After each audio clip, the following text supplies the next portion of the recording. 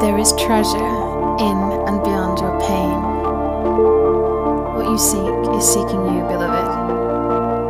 To feel, transmute, and alchemize pain is your power. And this power is within you right now, if you'll only give yourself permission to access it. To tune in to the truth of who you are. To allow the healing of your soul.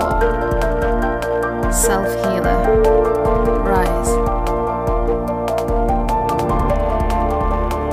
Hi beloveds, and welcome back to Beautifully Empowered. Something that's been on my mind and at the back of my mind throughout my whole spiritual experience really is how incredibly similar major religions are along with spiritual practices. And this is coming from someone that has a profound exoteric and esoteric understanding of the Holy Bible, which is also Helios Biblius, the Book of the Sun, S-U-N. I've come out of that and gone more into the New Age movement, and then been really interested and got really fascinated and studied a lot of Hinduism, or Sanatana Dharma, which is the actual name of Hinduism. I've also had a recent interest.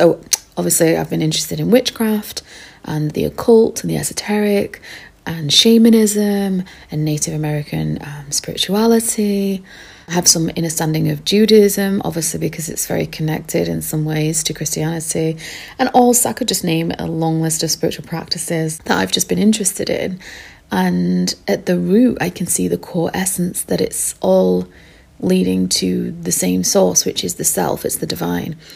And not that we're the big divine, but that it's leading us back to that connection with something greater than just this materialistic, egoic experience of attachment to form. And recently, I actually picked up the Quran about 14 years ago. I recently really wanted to read the Quran. There's a lovely, I think they're a mystical branch of Islam, and they often stand in the city centre of Manchester, and I often feel just such a lovely atmosphere from these people, and then you can tell that they're quite different from Orthodox Islam. They just preach so much peace and so much love, and that's not to say that I think that Islam doesn't preach that. That's not at all what I'm saying, and I don't believe in the narrative that you see in the media, which is absolutely awful. Recently started reading the Quran. My sister went to Turkey recently, and I was like, oh my goodness, sister, please pick me up a Quran. So she picked me up a Quran, brought me back that, and brought me back some Islamic prayer beads. And I've been thinking this myself quite a few times, because I live in an area where down the road from me there's a mosque. I sometimes notice in the cars that there's these beads hanging down, and obviously I know what Islamic prayer beads are, but just in my conscious awareness I just started saying to myself, isn't that so interesting that in major religions they all use the same prayer beads? Like in Catholicism and the Lutheran Church they use the Catholic rosary beads, and in Hinduism and Buddhism they use the Buddhist and Hindu prayer beads. In order to contemplate meditative prayer, I think they use the prayer shawl, but it's pretty much the same tool that gets one to be in this contemplative state, and all the prayer beads that really they're just there to help you to meditate, to concentrate, and that's the thing, the difference between the exoteric and the esoteric was, let's focus on these beads for the sake of this religious dogmatic experience, outward literal form of religion, rather than actually understanding the esoteric, which is, it's a tool, just like meditation itself. There are people in the New Age movement, or those that use spirituality as a form of ego, an extension of their how can I explain this? Their extension of obsession with ego, and then it just basically transfers into spirituality. People that kind of and I'm not saying that this is either good or bad, I'm just saying that I've noticed it, and that I'm wary of these kind of circles where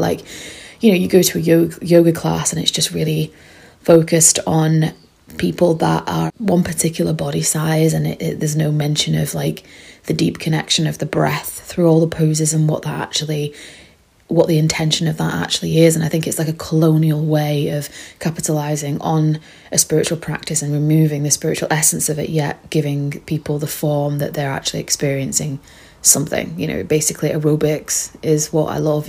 Yoga is over here, which I find really interesting, because you can't just banged my leg. You can't, detach yoga from its spiritual essence. I think it just becomes an exoteric form of yoga, which is, not guiding people to go into that internal essence. But I guess it depends on the people that are actually teaching that yoga as well. Like, what are their motivations? What is it they're trying to get from it? The exoteric and the esoteric is that either the prayer beads are just there as a tool, and meditation is a tool. It's not some religious dogmatic thing that we go to a meditation class and all of a sudden we feel like a better human being, we're better than everybody else because we've meditated. It's no, people meditate when they draw or when they paint or when they sing or when they write a piece of music. Anything that's causing you to be in the present moment ultimately is meditation. Now, obviously, there's different levels of how far we can go in that contemplative state, but it's actually a really beautiful thing. I'm just looking at my little... I do this a lot. I need a little spiritual space within my home where I can sit and really focus on the intentional experience of being with the divine. And so on my little table in my living room, I've got, it's a little tiny gold statue of Buddha. It's a really beautiful statue, but in fact all three of the statues that I've got in different rooms of Buddha, they're all quite androgynous Buddha statues, not so much the kind of male orientated Buddha statue. I don't really resonate with that. I've got one large acorn on my table with a small one. I've basically put my jade crystals on one side and more of my rose quartz crystals on another. I've done that for a particular reason. I won't really go into it, but they're my favourite crystals, along with black obsidian and tourmaline. And then I've got a little leaf, and it's just stayed. I'm just surprised. It's never gone brown. I don't know. I've got incense and loads of different things that Islamic prayer beads and all these different things that are technically from different religions, but to me it's all the same thing. I've got my tarot cards, a crystal Himalayan salt lamp, my plants, and then I've got specific spiritual books on one side that I just want to keep there, so it's just easy to grab. I've got The Science of Self-Realization as a Hindu book, and then Veda, Secrets from the East, that's also Hindu. Bhagavad Gita, which is a Hindu book, absolutely beautiful. I've read that full book. Oh, beautiful.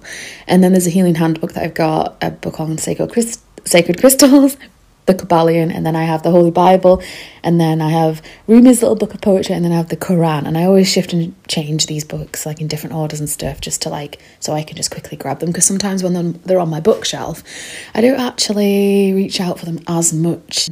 And yeah, so it's really interesting. So at the moment I just wanted to mention that obviously the mystical or the esoteric aspect of the Quran, Islam would be Sufi,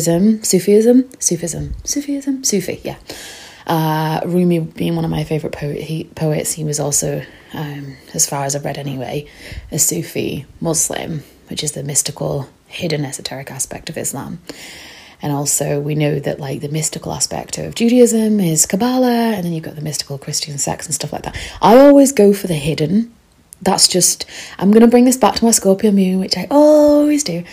I'm always looking for the hidden. I'm always looking for the deepest aspect of what everybody else is considered, accepting as.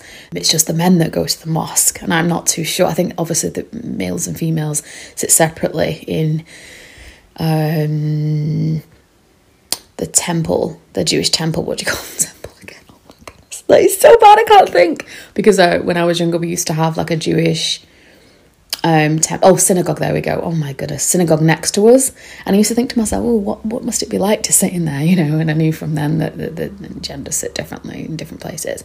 But I know I spoke to because I've had Muslim friends over the years, and I've never really asked them too many deep questions about Islam, but I did ask a lady at one of my old workplaces. I said to her, do the women go to the mosque? And she said most of the time no. They have their own little prayer time at home, and I thought that was really interesting how they separate gender there. So would anyone actually go to the mosque? I don't know, but I'm just at this space in my spirituality and my spiritual practice where I've read a lot about so many spiritual practices and so many religions. I am that type, the Scorpio moon. I'm not joking. I am literally the most obvious Scorpio moon in the world. When I'm at home and when I'm on my own, what I actually obsess over is research. I research a lot.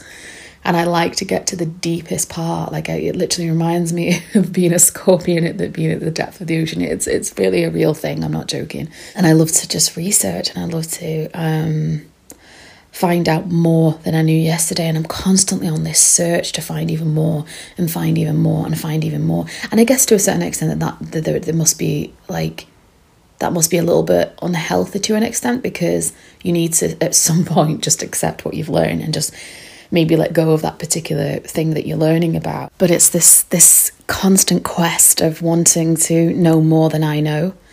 Sometimes I question myself whether that is slightly ego-based as well. Like, the ego is never satisfied, so I'm always aware of that as well. And it's just really interesting, like, being in Taurus season and understanding that Taurus is the bull and the body, and realizing that there is one body. You know, in Christianity they say that there's one body, which is one church, that all the denominational churches and all the division really, when it comes to it, they're under one body, which is the body of Christ. And the way that I see the body of Christ now is that well, obviously Christ consciousness is within every human being. It's a latent, dormant, unactivated state that any human being can connect to, in the same way that the Kundalini spirit, which is like an energy apparently at the base of the spine, that is also a latent energy. It's a feminine energy that has been suppressed in this patriarchal, colonial, systematic, hierarchical, can never say that word properly, system that is ultimately suppressing the feminine in everyone, not just women. You know, we are as women the external embodied aspect of that feminine, but within us as bodies and as a gender, then obviously we clearly have both the masculine and feminine polarity of energy within us, which really runs throughout the whole of nature. And I wish I could go a bit more in depth into this podcast today about my discoveries with, sitting and reading, even this morning, the Quran, and just being able to read the Quran from, this esoteric wisdom point of view, is that when you see a particular part of the Bible or the Quran that really throws you off, and you're just like, well, surely, these murders and stuff, and like, even you think of like, when I was watching The Prince of Egypt when I was younger, I used to think to myself, why did God permit so many deaths of the firstborns, the male firstborns? And I used to think in the back of my head, surely that can't be literal. So I've always had that thought that like there's something that my soul can't accept about exoteric or literal interpretations of the Bible. I used to have these conversations when I was 18 with a woman, and she even said to me, she was just like, I have a huge problem with the Old Testament because it just seems like this God is a God of war and a God of separation and a God of division, and I just don't resonate with the book of, the Old Testament. But then when she was talking about Jesus and love and compassion and this all-consuming love and devotion that he had to prostitutes and sinners, and he challenged the system of the time, which was very led by the Pharisees, and he was a rebel basically. And it's really interesting to see that, like, when you're able to transcend what you've been taught about spirituality or what you've been taught about anything in the mainstream, you're able to just dive in a little bit deeper. And I think that will be different for everybody. I can only say I'm not here to tell anybody what to read, what to say, what to do, what to believe, what not to believe. Like, it is of no interest to me whatsoever that the people that listen to, my beloveds that listen to these podcasts, go away from this podcast and start doing what I do or start reading the books that I read. Like, that to me is just, it's baffling that people actually are out there that want to kind of manipulate people. And I think all this podcast here was ultimately to do was to share my own spiritual experience, and obviously then realizing that I've always had this kind of like teacher kind of personality a little bit, taught meditation, taught music, and done all sorts of different things. And people are always saying, oh, you've got a very, you have a spirit like a teacher, you could be a teacher, you could do this, you could do that. And that's just my personality, that like, if I understand something at a deep level, I want to share that. And the word teacher, I don't really resonate with that word. It's just sharing your experience and sharing your knowledge. And I do genuinely think that if somebody can learn from your experience, or you can offer a perspective to somebody and cause them to think, cause their mind to become more open than it was, then that's ultimately helping to expand the consciousness of the collective. It's just that you're reaching to the people that ultimately should have heard that podcast, because I don't think that any of you are listening by chance. I'm not saying that I don't believe in chance, because I don't think you need to believe in anything, but like, I don't see how chance is, I think that we're all given these divine opportunities and divine moments to hear a podcast or hear a piece of music that really resonates with our soul, bump into an individual stranger, so-called stranger, that then becomes a friend and things like that. And, you'll be thinking about someone, consciously, and you'll bump into that person. Is that chance? I don't think so. I think you by thinking about that person is probably thinking about you as well. And going off the backs here of a podcast that I posted, I think 2 podcasts ago, which is One Consciousness, in that if we can try and see that no matter how much someone tries to separate themselves from others, whether they're a Man United fan, whether they're Jew, whether they're Muslim, whether they're Christian, whether they're atheist, agnostic, it doesn't really matter whether this person is whatnot, could be a witchcraft, bitchcraft, like, it doesn't really matter what and who someone is. Being able to ultimately see it at the core essence that we as human beings are all the same. Now, just because we might think differently, that doesn't mean that we actually are different. Now, we are different, but at the same time, we're not. And it's like being able to accept these different beautiful portrayals of religion, which I think even at the exoteric level, I think there is a lot of beauty, to me anyway, personally, in these religious practices. And I can certainly see how these external practices, you could be Catholic and you'd go into the Catholic Church and sit there and pray and use your rosary beads and, connect to this divine mother, which is the Mother Mary. You can see it in so many different ways. To me, Mother Mary is Isis.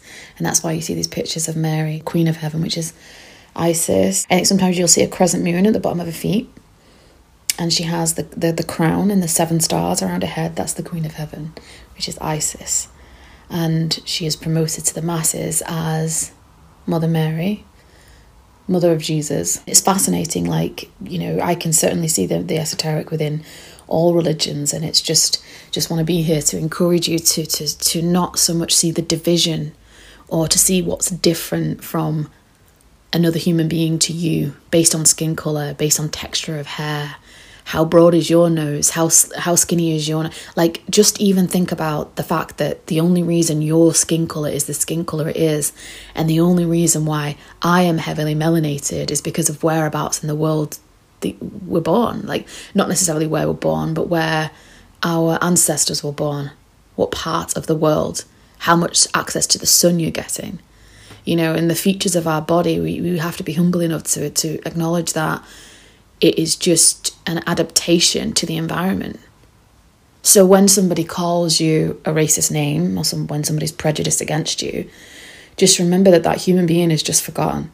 That's all that is. It's just unconsciousness. And I would go as far to say, and I can only really say this because of the perspective that I'm coming at, but what really is evil? I've said this before, that evil backwards is live. So when you're not living, it's an inversion of life, which is evil. But that's not to say evil as in you're evil, therefore you're going to hell. We have such an exoteric interpretation of what words mean.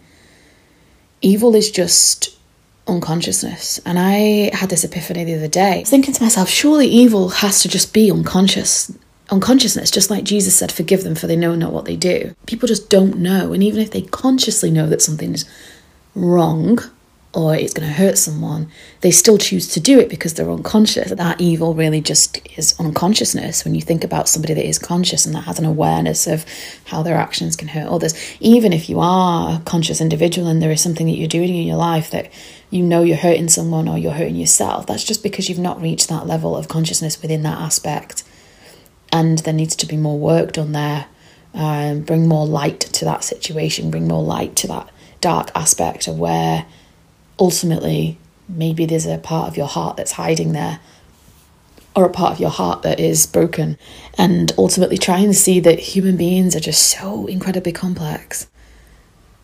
Like, none of us are the same. You can walk down the street and there'll be a human being that is completely different to you, completely different skin colour, completely different religion, completely different way of being. And it's like, you know, we have this fascination on aliens, but if we ever actually try to see if, like, we're the aliens, that this alien life that I'm not saying this is what I believe, I'm just saying it's a thought perspective. Like everything on this podcast, a lot of the things that I say, it's a perspective, and there could be a contrasting perspective that I could also accept, because I'm all about looking at various perspectives and seeing how that could work. And when a stream of perspective comes through, you just go with it. It's not like you're trying to set some indoctrination, oh, this is what I believe. It's just a thought.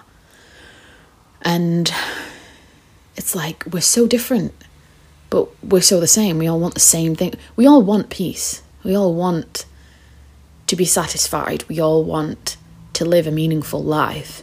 Even people that hurt people, why are they hurting people? Because they're hurt and they think that by hurting someone, they'll receive some sort of love from that or power.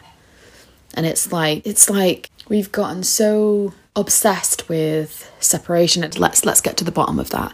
You know, like, it's not to say that by accepting that we're all one, that all of a sudden you've put yourself in a box of bad person because you have certain prejudices, or you might be racist to a certain ethnicity.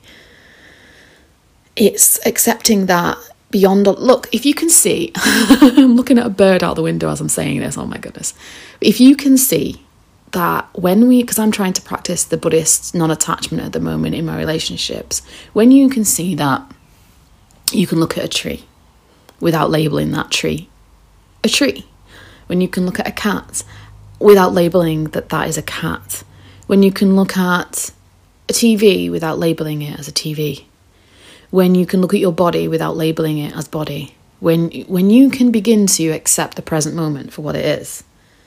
And this is why I spend so much time in nature, because nature teaches me everything I need to know about existence, that this is all there is, that this is literally all there is, and any projection of ourselves into the future causes anxiety, and any rumination on the past is depression. You cannot be depressed or anxious in the present moment if you are fully immersed in this moment. And sometimes I've found myself being like really anxious, or like going through a moment of depression. I'm like, oh my God, what the fuck? Wake the fuck up. And it reminds me of that first episode, about the first scene, I think it was the first scene, I'm not too sure, but it was definitely the first episode of Dolores in the show Westworld, which I love, and I cannot wait. Season 4's out this month, I think. Yes, I'm so excited. She's asked the question as she's lying in bed and she's waking up, do you ever think about the nature of your reality? And that's it. It's like, in the moment where you're feeling anxious, do you ever think about the nature of your reality? Are you in the present moment right now? Like, where are you? Snap your fingers and wake up. Wake up, Neo, you know? Neo being the neocortex in the Matrix, which is the part of your brain, yep, that makes decisions. And then you can invert that word around. It's also an anagram for one consciousness. So really interesting. So why I was saying that is because if you can look at anything without a label, then you're in the present moment. What I mean is that when you're looking at something and you're attaching a name to something, you create form, you make it a thing, you objectify it. Oh, that person's white, therefore. Oh, that person's black, therefore. Well, actually, no, that person isn't white, because if you look at your skin colour and look at white, you actually are not white. And if you look at a black person, they're actually not black. Now, that's not to say that some people are not very pale and some people are not very melanated. When it comes to it, you're either heavily melanated or you're kind of not. It's like, yeah, we use these words to define things, but if you're able to see that beyond this label of black and white, beyond this label of Islamic and Jew, or like fucking whatever it fucking is, that's just two human beings. What the fuck? Like, it's just like, you've got to really, really, really get to the depth of it. And this is what I'm saying about one consciousness and about like looking at religion and looking at people for what they really are. Not looking at people from the lens of a patriarchal system that basically relies on us dividing ourselves amongst each other for it to actually work. They have to convince us that we are separate in order for capitalism to work. It's deep, but it's not that deep.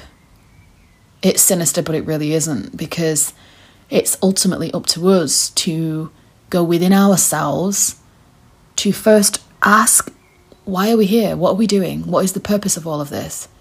And that's not to say that there is a meaning to life, in a sense that here's the meaning to life and agree with this and accept this and it all ends there.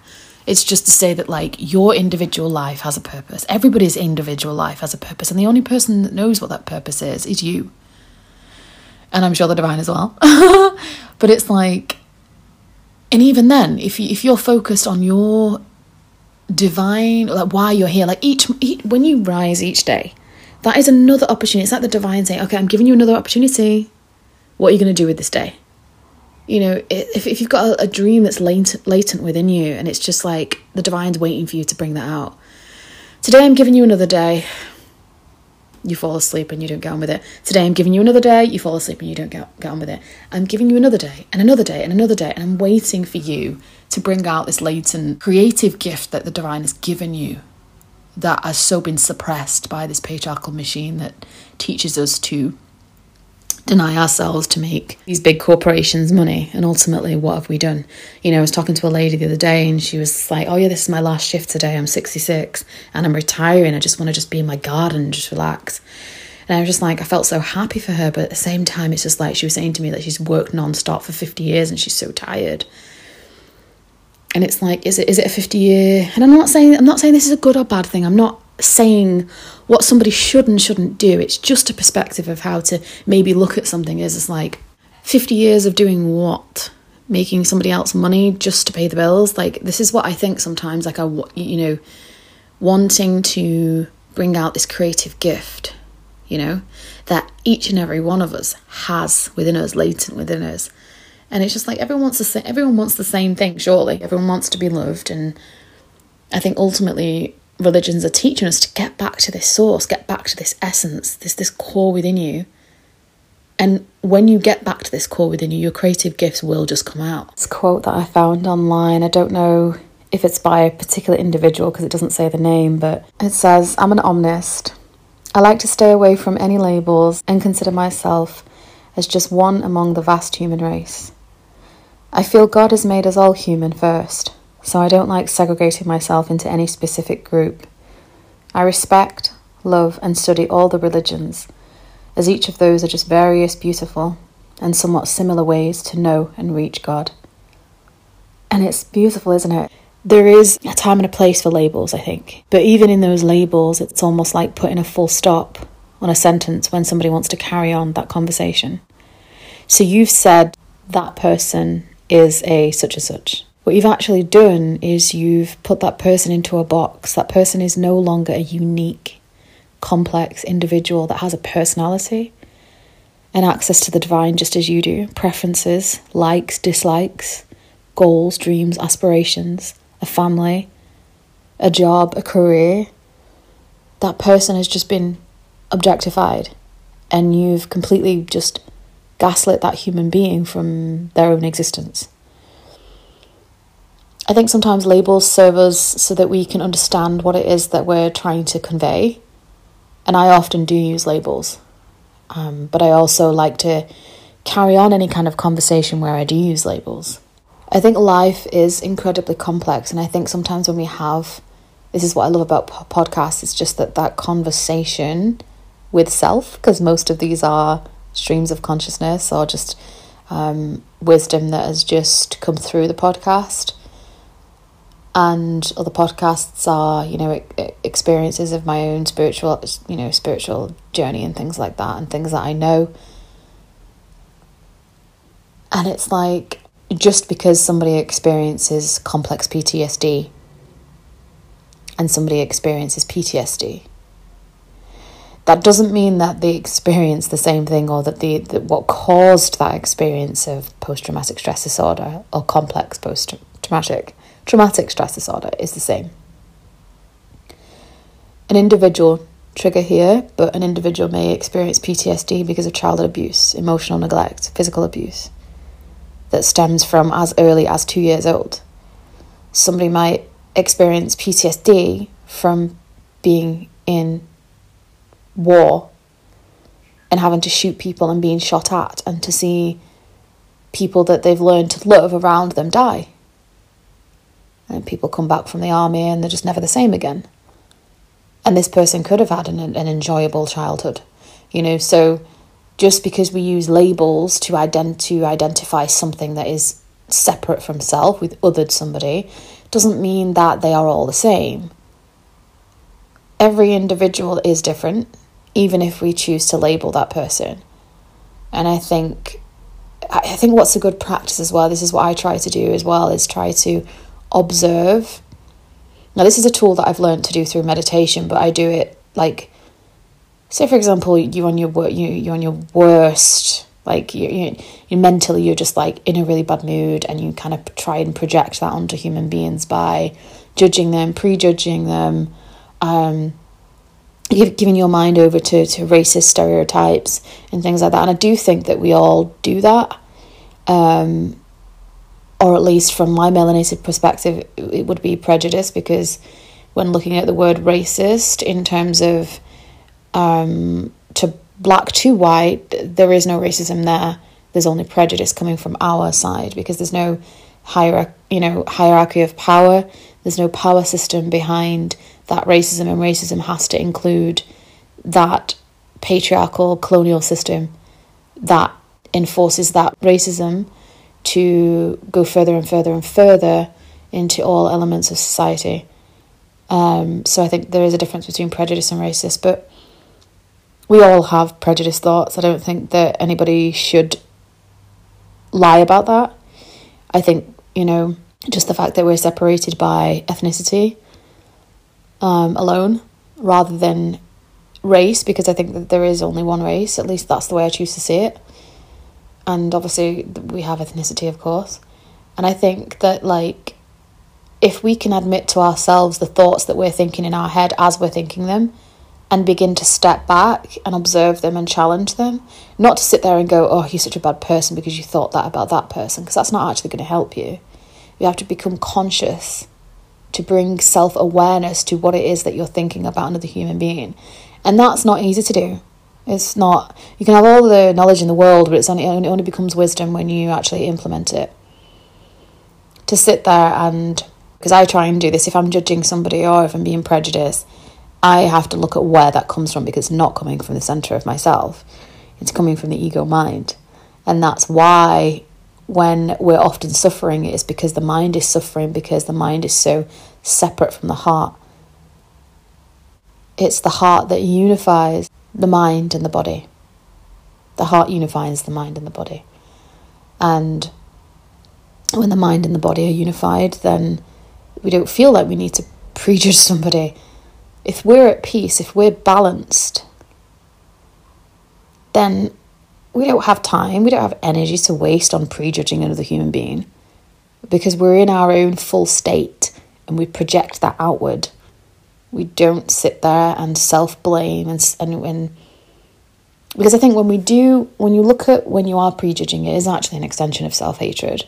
I definitely know that from personal experience as well, that, like, I say this constantly, that anything I am saying can only come from personal experience and can only come from my perspective. I'm not here to be an indoctrinated source of, like, learning this aspect and then sharing it because I believe it. But a stream of consciousness is a stream of consciousness, which is just a state of flow. It's not like I'm creating belief systems out of a state of consciousness, a flow of consciousness.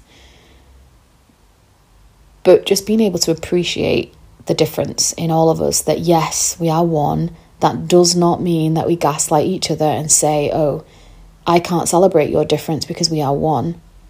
I don't see that your skin colour is brown because we are one. No, you clearly do see that somebody else's skin colour is brown. And if you say things like, I don't see that this person's skin colour is brown, in order to be politically correct or whatever that is, you're actually in cognitive dissonance, because you do see, you have eyes to see, and you can see that my skin colour is brown. That's what it is. It's often a way of gaslighting self and gaslighting others, because you do see, and the other person you're saying that to knows that you do see.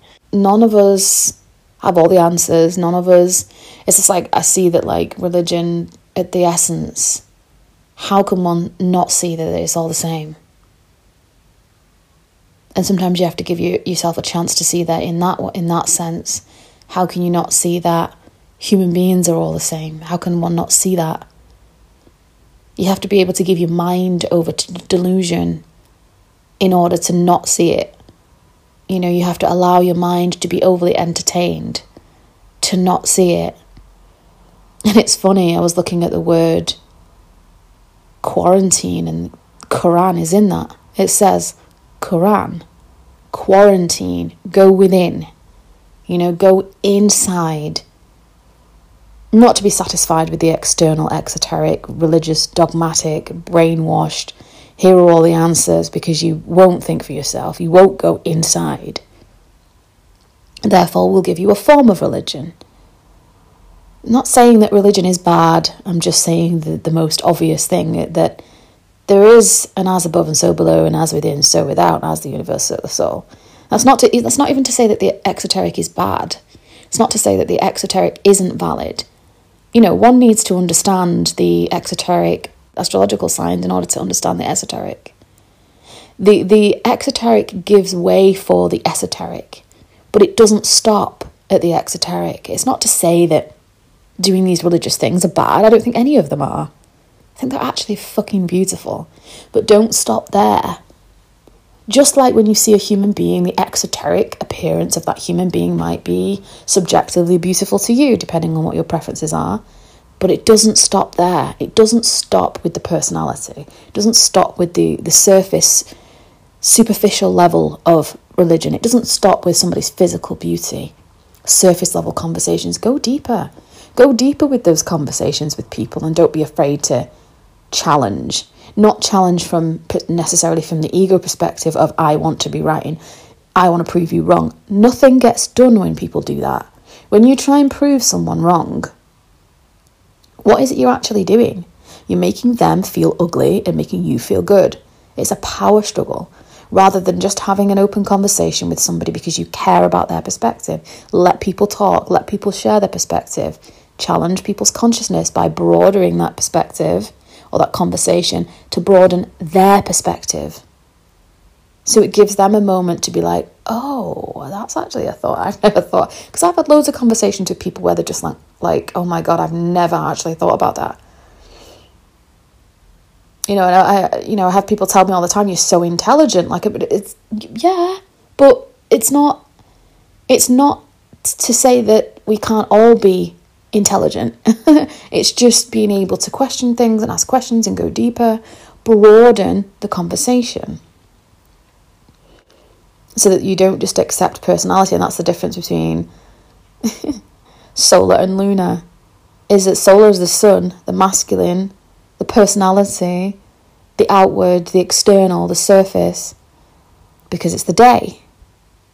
Lunar is the moon, the subconscious, the feminine, the hidden, the deep, the dark, or what we call evil, because it's dark.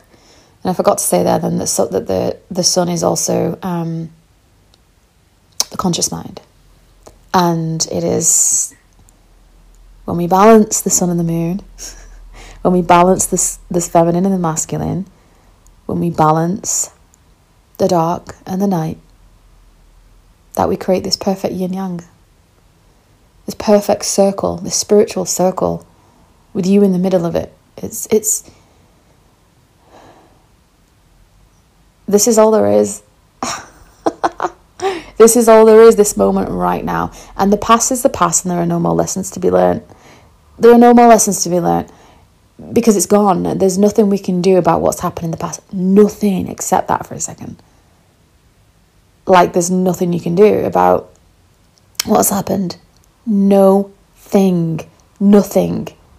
But what you can do is change your perspective about what happened. And that's actually really hard to do because it causes you to submit yourself to doing the inner work. But ultimately, if we as human beings can live in this present moment, we would just be able to accept our existence a lot more. And if we can accept our existence as an individual, we permit others, not that others need our permission, but we permit others to fully exist as themselves. rather than having to try and prove themselves through status and socioeconomic background and race and ethnicity and I'm better than you because of this and that. It's all really ego-based and it's all masculine-based. You know, I was watching a video because I was looking at something on Black Magic, and Little Mix's video of Black Magic came up. I didn't even watch the video. I was actually, you know, like when you scroll through YouTube at different videos and it'll show you the video but you can't hear it. And I was just like, I don't even know why I watched it for this long, but I was watching the music video for about 2 minutes without even clicking on it and without even listening to the song. I've heard the song before, and I was just watching it, how like sexualized they were and like how masculine their energies are in their sexual promiscuity in the video. And there's nothing, I'm not saying that there's anything wrong with that, because ultimately they're feminine bodies and they're projecting masculine energy. One could see that is a unification of the feminine and the masculine. I'm not here to say that that's bad. But when thinking about how it serves a capitalistic society that women are to be overly fixated on their physical exterior, their physical presence, their mask, it detaches people, or it separates one from their own inner essence. If you can accept religion at its surface level, as it is promoted to you, as it is taught to you, without asking questions, without going within, without looking for something deeper, then you don't get that deeper experience that you are entitled to. That is yours without that religion even telling you anything. Like, you don't have to follow a religion to have that deep experience with self. Now, because I am somebody that is very connected to my spiritual soul, I can't speak about, you know, because obviously there must be listeners here that maybe are agnostic. I can't imagine anyone being atheist and listening to this podcast. But again, I can't speak from an atheist lens because I'm not atheist. I don't know what that's like to have that experience of not being connected to a divine essence, or, you know. But I do have a lot of respect for agnostics, because I think that, like, from the many agnostics that I've spoken to over the years, I've had friends that are agnostic and things like that. And I remember an agnostic friend in university, and this individual said to me they're agnostic, and it's not that they don't believe in God, they just don't know for sure what that God is, or what he is, what she is. They just don't know. And so rather than to say I'm an atheist because I choose not to believe, because even in that choice to not believe, it's still a belief, isn't it? So you can say that you don't believe, but you do. You believe in the non-existence of God, which is actually a belief. And those that overly identify with science, at the materialistic scientific viewpoint perspective, that's still a belief in science as well. So I think agnostic is quite an interesting perspective, because I think I know some agnostic people that have looked at all these different spiritual paths.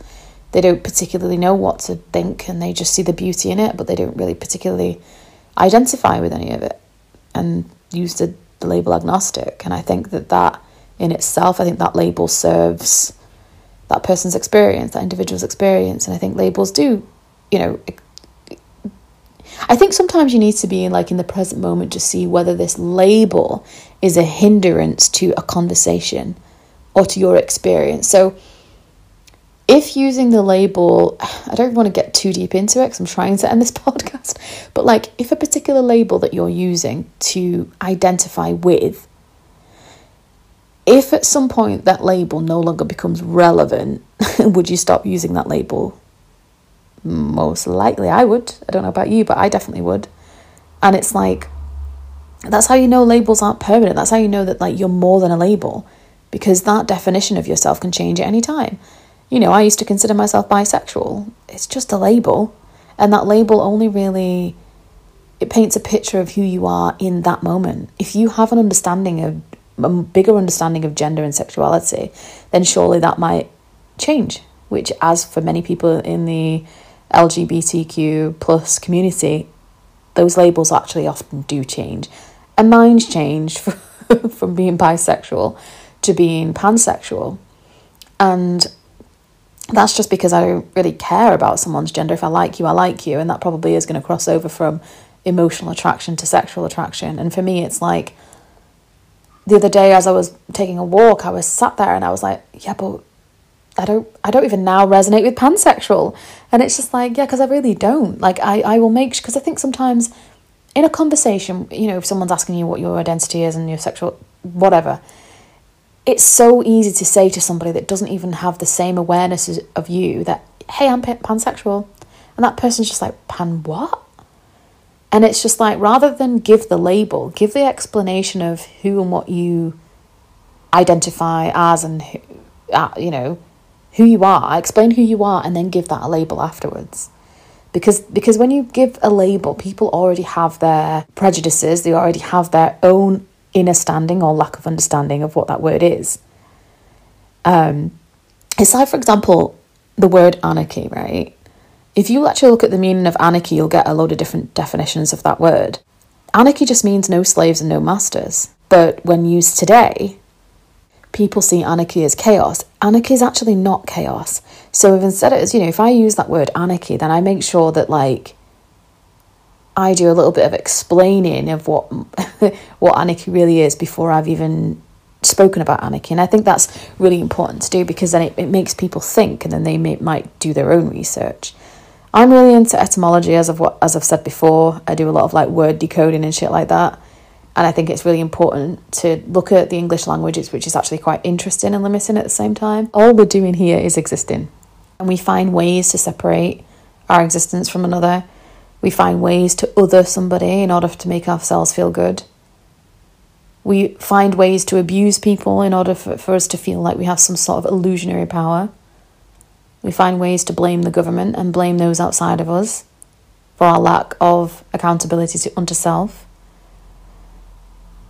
This is as much our responsibility as it is anybody else's. Because as we become more conscious of self, we become more conscious of others.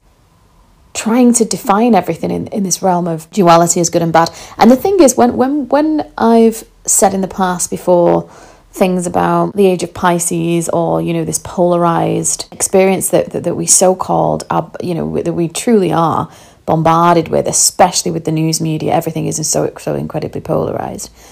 That's not to say that duality doesn't actually serve a purpose, because I actually think it does.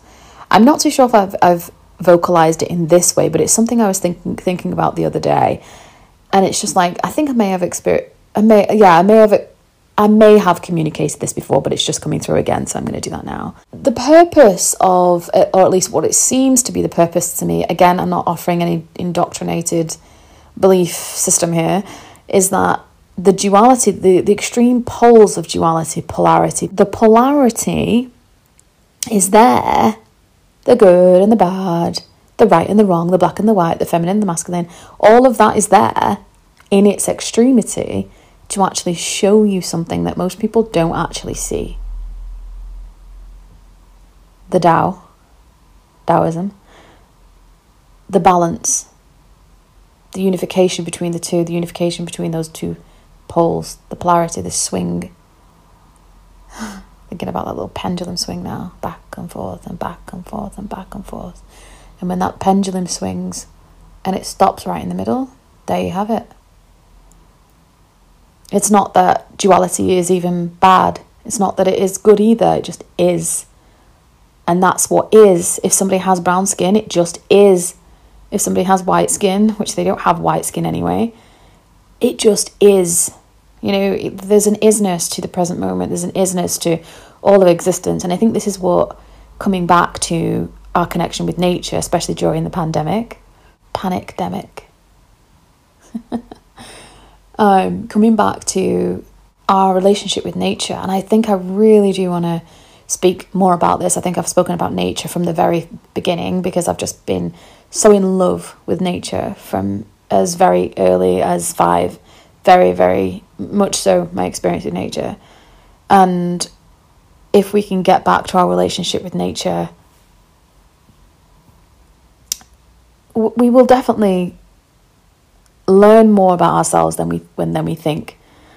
And it's interesting, yesterday I was in my favourite little spot and I saw somebody there that I remember when I was a child. I grew up in the church, and this individual stopped at me. They were just like, yeah, I knew straight away who these individuals were, and they were trying to figure out who I was. And they were just like, oh, do I know? No, it can't be you. And I was like, yeah, it is me, because I remember your face. Like, I would never forget someone's face. If I've seen your face, you know, obviously if it's gone further back, you know, maybe before the age of 4, I might not remember. But if I knew you, like, when I was 5, 6, I will remember your face for the rest of my life. And I was like, yeah, it's me. It's Amy. It's me. And they were just like, oh, what are you doing here? And I was just like, enjoying nature. Like, I mean, look where we are. It's absolutely beautiful. And they were like, I know.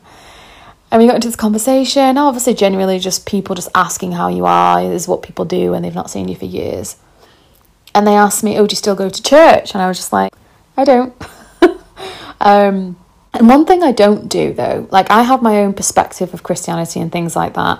What I don't do is I don't start being awkward with people that I knew,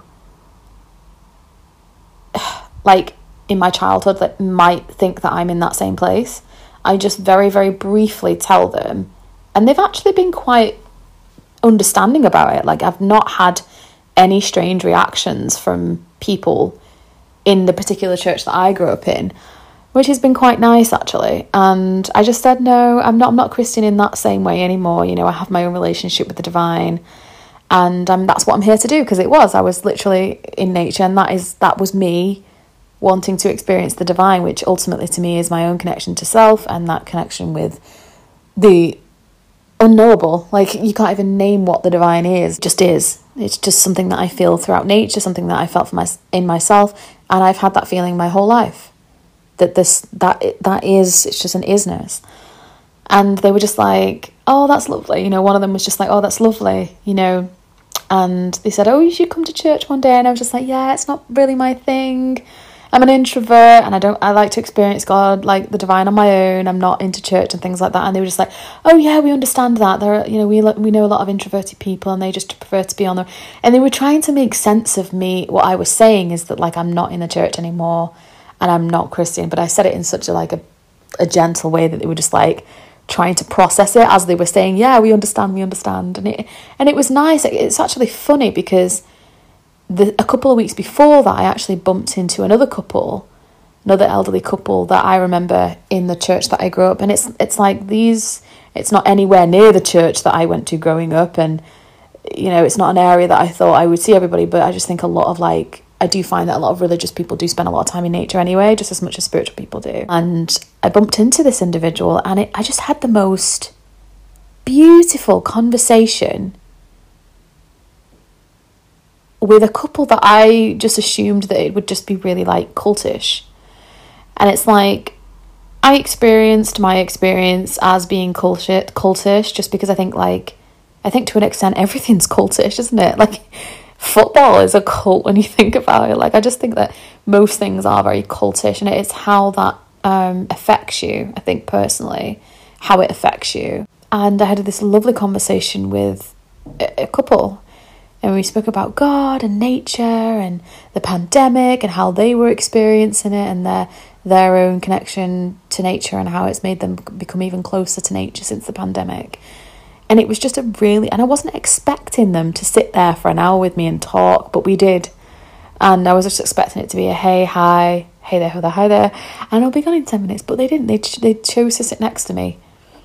You know, this couple must be in the late 60s, and just sit and talk, and it was just beautiful. You know, and in that moment, I wasn't saying to myself, this is somebody from the church, and because I had such a traumatic experience with this church, I'm therefore going to pigeonhole these people and blame them for it, and, you know, be rude to them. And I just wasn't. It just, you in that present moment, you choose to see if those labels serve you in that moment or not, if it hinders you from connecting to another human being. And that's exactly what it is. It's like not using those labels of this individual is just be in a conversation with that individual and let that conversation flow and just experience existence together. Because when you're having a beautiful conversation with someone, you're literally just experiencing your own existence with another, you know. It's really beautiful. Also, I wanted to say happy full moon in Scorpio. Scorpio being the complementary opposite of Taurus. So we have Scorpio to balance out the Taurus vibes. So don't get too stuck in the body, too stuck in the material, too stuck in the five senses. Also remember to balance that out with scorpionic depth, to balance the material out with the emotional, to be considerate of all of the inner internal emotions that you might be suppressing. I just had an epiphany just then about what I said earlier on. You know how I've decoded that word pandemic in so many different ways in my podcast.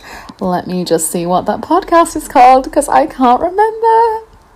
Okay, so it was the podcast Pandemic, Compassion Over Polarization, which is podcast number 86. I did decode that word a lot there, but earlier on in the podcast today, a few moments ago, I said the word, when I said pandemic, I said panic-demic, which is funny because if you look at the word demic, it is also an anagram for medic, medical.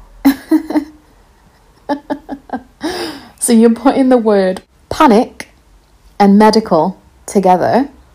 But also, I've said before in my other podcast, but it's also pan and demigod, pandemic, pandemic, which I've decoded all of that as well. So it is actually very, very interesting, the choices of words that are used all around us. Spelling is spelling for a reason, because it is spelling. And I think we, as we become, there's nothing sinister about it when you think about, like, when you broaden, when you expand your consciousness. And what does anyone mean when they say that? They really just mean when you allow your perspective to shift, to widen, to broaden from what you currently know. When you become aware of yourself in order to be aware of others as well. That's ultimately what consciousness is. It is just awareness of self.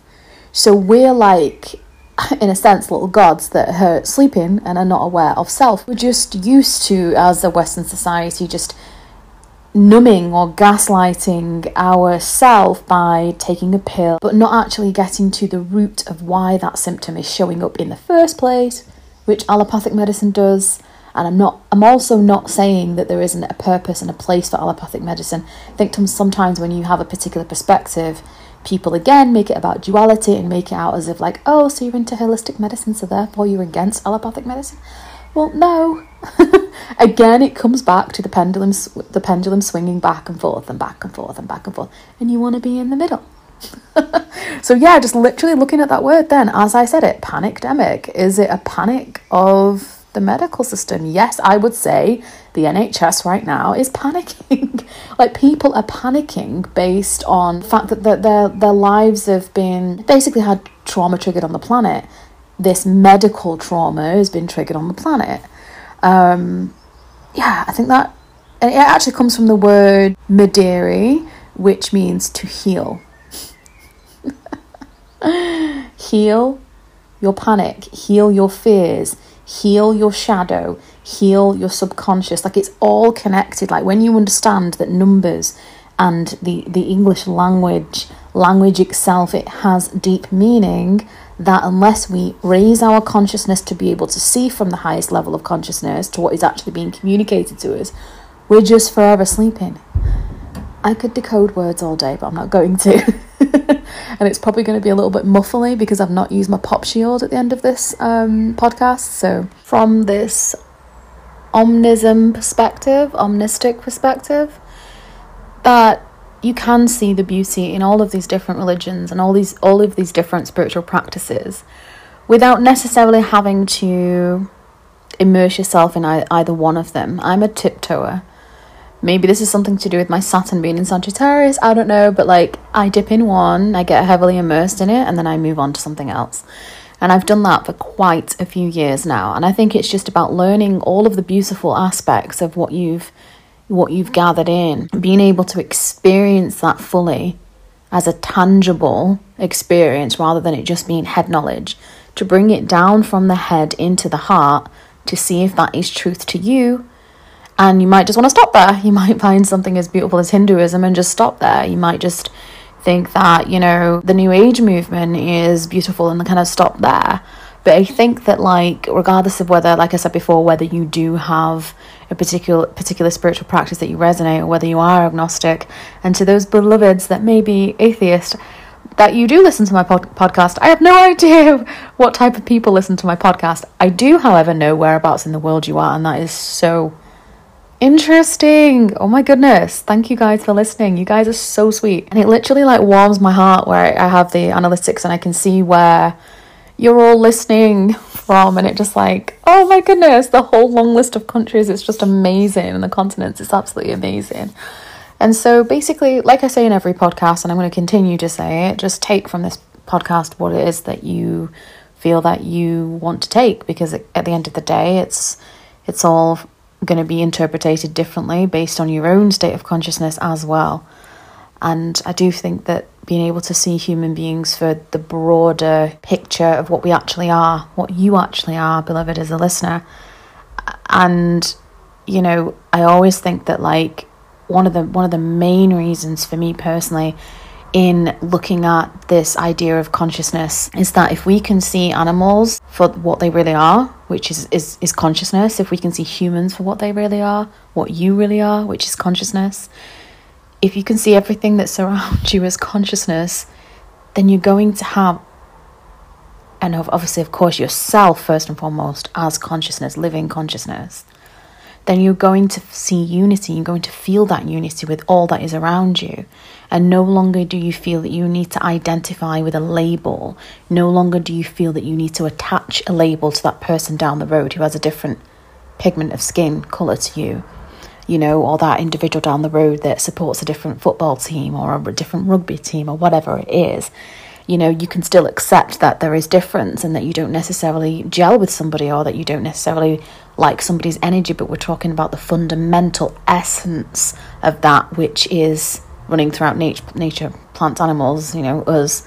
And I think that, like, I try to do this. It is actually very difficult to do. You have to first start with your own connection to self in terms of your conscious awareness of self. I don't really think it works unless you are connecting to yourself first. That's only coming from my perspective, which could also be called a limited perspective, in that in order to have this indoctrinated, all humans are made from God and all humans are like equal, that could easily just be a mental projection. And so we mentally might accept that somebody else is equal to us. I mean, why does anybody have to be equal to us? Why can't we just all be one and the same? You know, why does somebody have to be equal to the white ethnicity? Why is the white ethnicity at the top? And why does everybody else have to be equal to that? Why is it not just that the colour of our skin and how much money you earn and what car you've got and what house you've got? How does that say absolutely anything about your worth? It's unfortunate that we live in a capitalist society that clearly values us based on status and things like that, and how, you know, colour of skin. And so obviously we all internalise that and we project it onto each other. If we're able to take something as beautiful as this divine connection with self, this divine connection with nature, it's a beautiful exchange. It's like a flow, an energy flow, back and forth and back and forth. When you're in nature, you can feel the consciousness, it comes back at you. If we're able to have that type of relationship with self, then surely most of our egoic worries will not really bog us down as much. And it might take a few years for people to fully get it. It might take people a deep internal experience once and they've fully got it. Some people go on psychedelics, they have a psychedelic trip and they've fully got it. And they don't need to listen to any podcast. They've just got it. And I think sometimes, you know, for myself, I've had plenty of people ask me, have I taken psychedelics? And my answer is no, I haven't. I haven't needed to do that. And I think sometimes there is that fear of losing attachment to the ego. I've not fully got there yet. So bringing it back to this omnistic perspective of religion and merging that out to people, is that surely one of the reasons why the world suffers as humanity so greatly does is that we actually believe in separation. We believe that we're separate. You're not separate from the person down the road because they have different skin colour to you. We as human beings, we have more in common than we do. We have more in common than what separates us, but we choose not to actually focus on that. We choose to focus on the lack, the scarcity, the separation, the illusion, the division, the attachment to form. And this is what spirituality ultimately, at its essence, is trying to teach us. And again, we bring our human form into it. We misinterpret things. We take allegory and we take what is not literal, and we take, something that is mystical, and we twist it with our own human mind, because we're so at war with ourselves. Again, we could question whether religion does actually create war. We are so at war with ourselves that how can we not project that consciousness out onto individuals, onto our family members, onto friends, and onto those that share the same religion as us? Because when we say things such as guns kill people, well, somebody has to hold the gun and pull the trigger. It's the individual and their state of consciousness that is choosing to use that gun and hurt somebody. You could say that knives kill people. Well, you could use a knife to cut a piece of bread, or you could use a knife to stab somebody.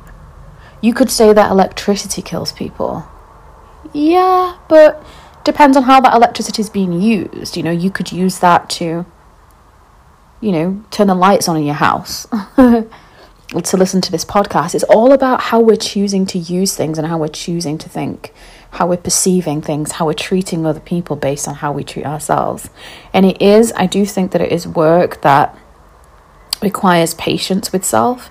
It requires a true and honest look, an observational look at your own thoughts, like to be in your own mind and to let thoughts just come in and you just cling on to those thoughts as if you are the thought. What about if you sit in the witness seat of your own mind, for those that understand what that means? Observe what you're thinking. Observe throughout the day what it is you are thinking, because in that observation, you become the master of your thoughts when you say, okay, well, that's just a passing thought. Don't need to cling on to that one. Let it go. And it just flies by. Instead of allowing the ego mind, because the ego mind is terrified of being annihilated, and so it tries to attach onto things, it tries to attach onto form, because it is terrified of surrendering to the heart. And this is where your heart chakra needs to be a bit more activated, because you can't expect the mind to just do things for you. The consciousness is what is determining how that mind is being used. And so I hope that you can take this podcast today. Please do share it with somebody that you think would enjoy this podcast. Share it on social media if you'd like to. I actually don't have a social media account specifically for my podcast. I've never really been that much into that. I just keep everything all in one little space. So I do have a podcast which is predominantly to share my music on, which is Amy Letitia _777, and Letitia is spelled Letitia, because everybody always spells that wrong and everyone always pronounces it Amy Letitia. It's okay, but it's not Amy Letitia. Hope you all have a lovely Sunday. I know it's a bit late to post this on a Sunday for those that are listening in the UK.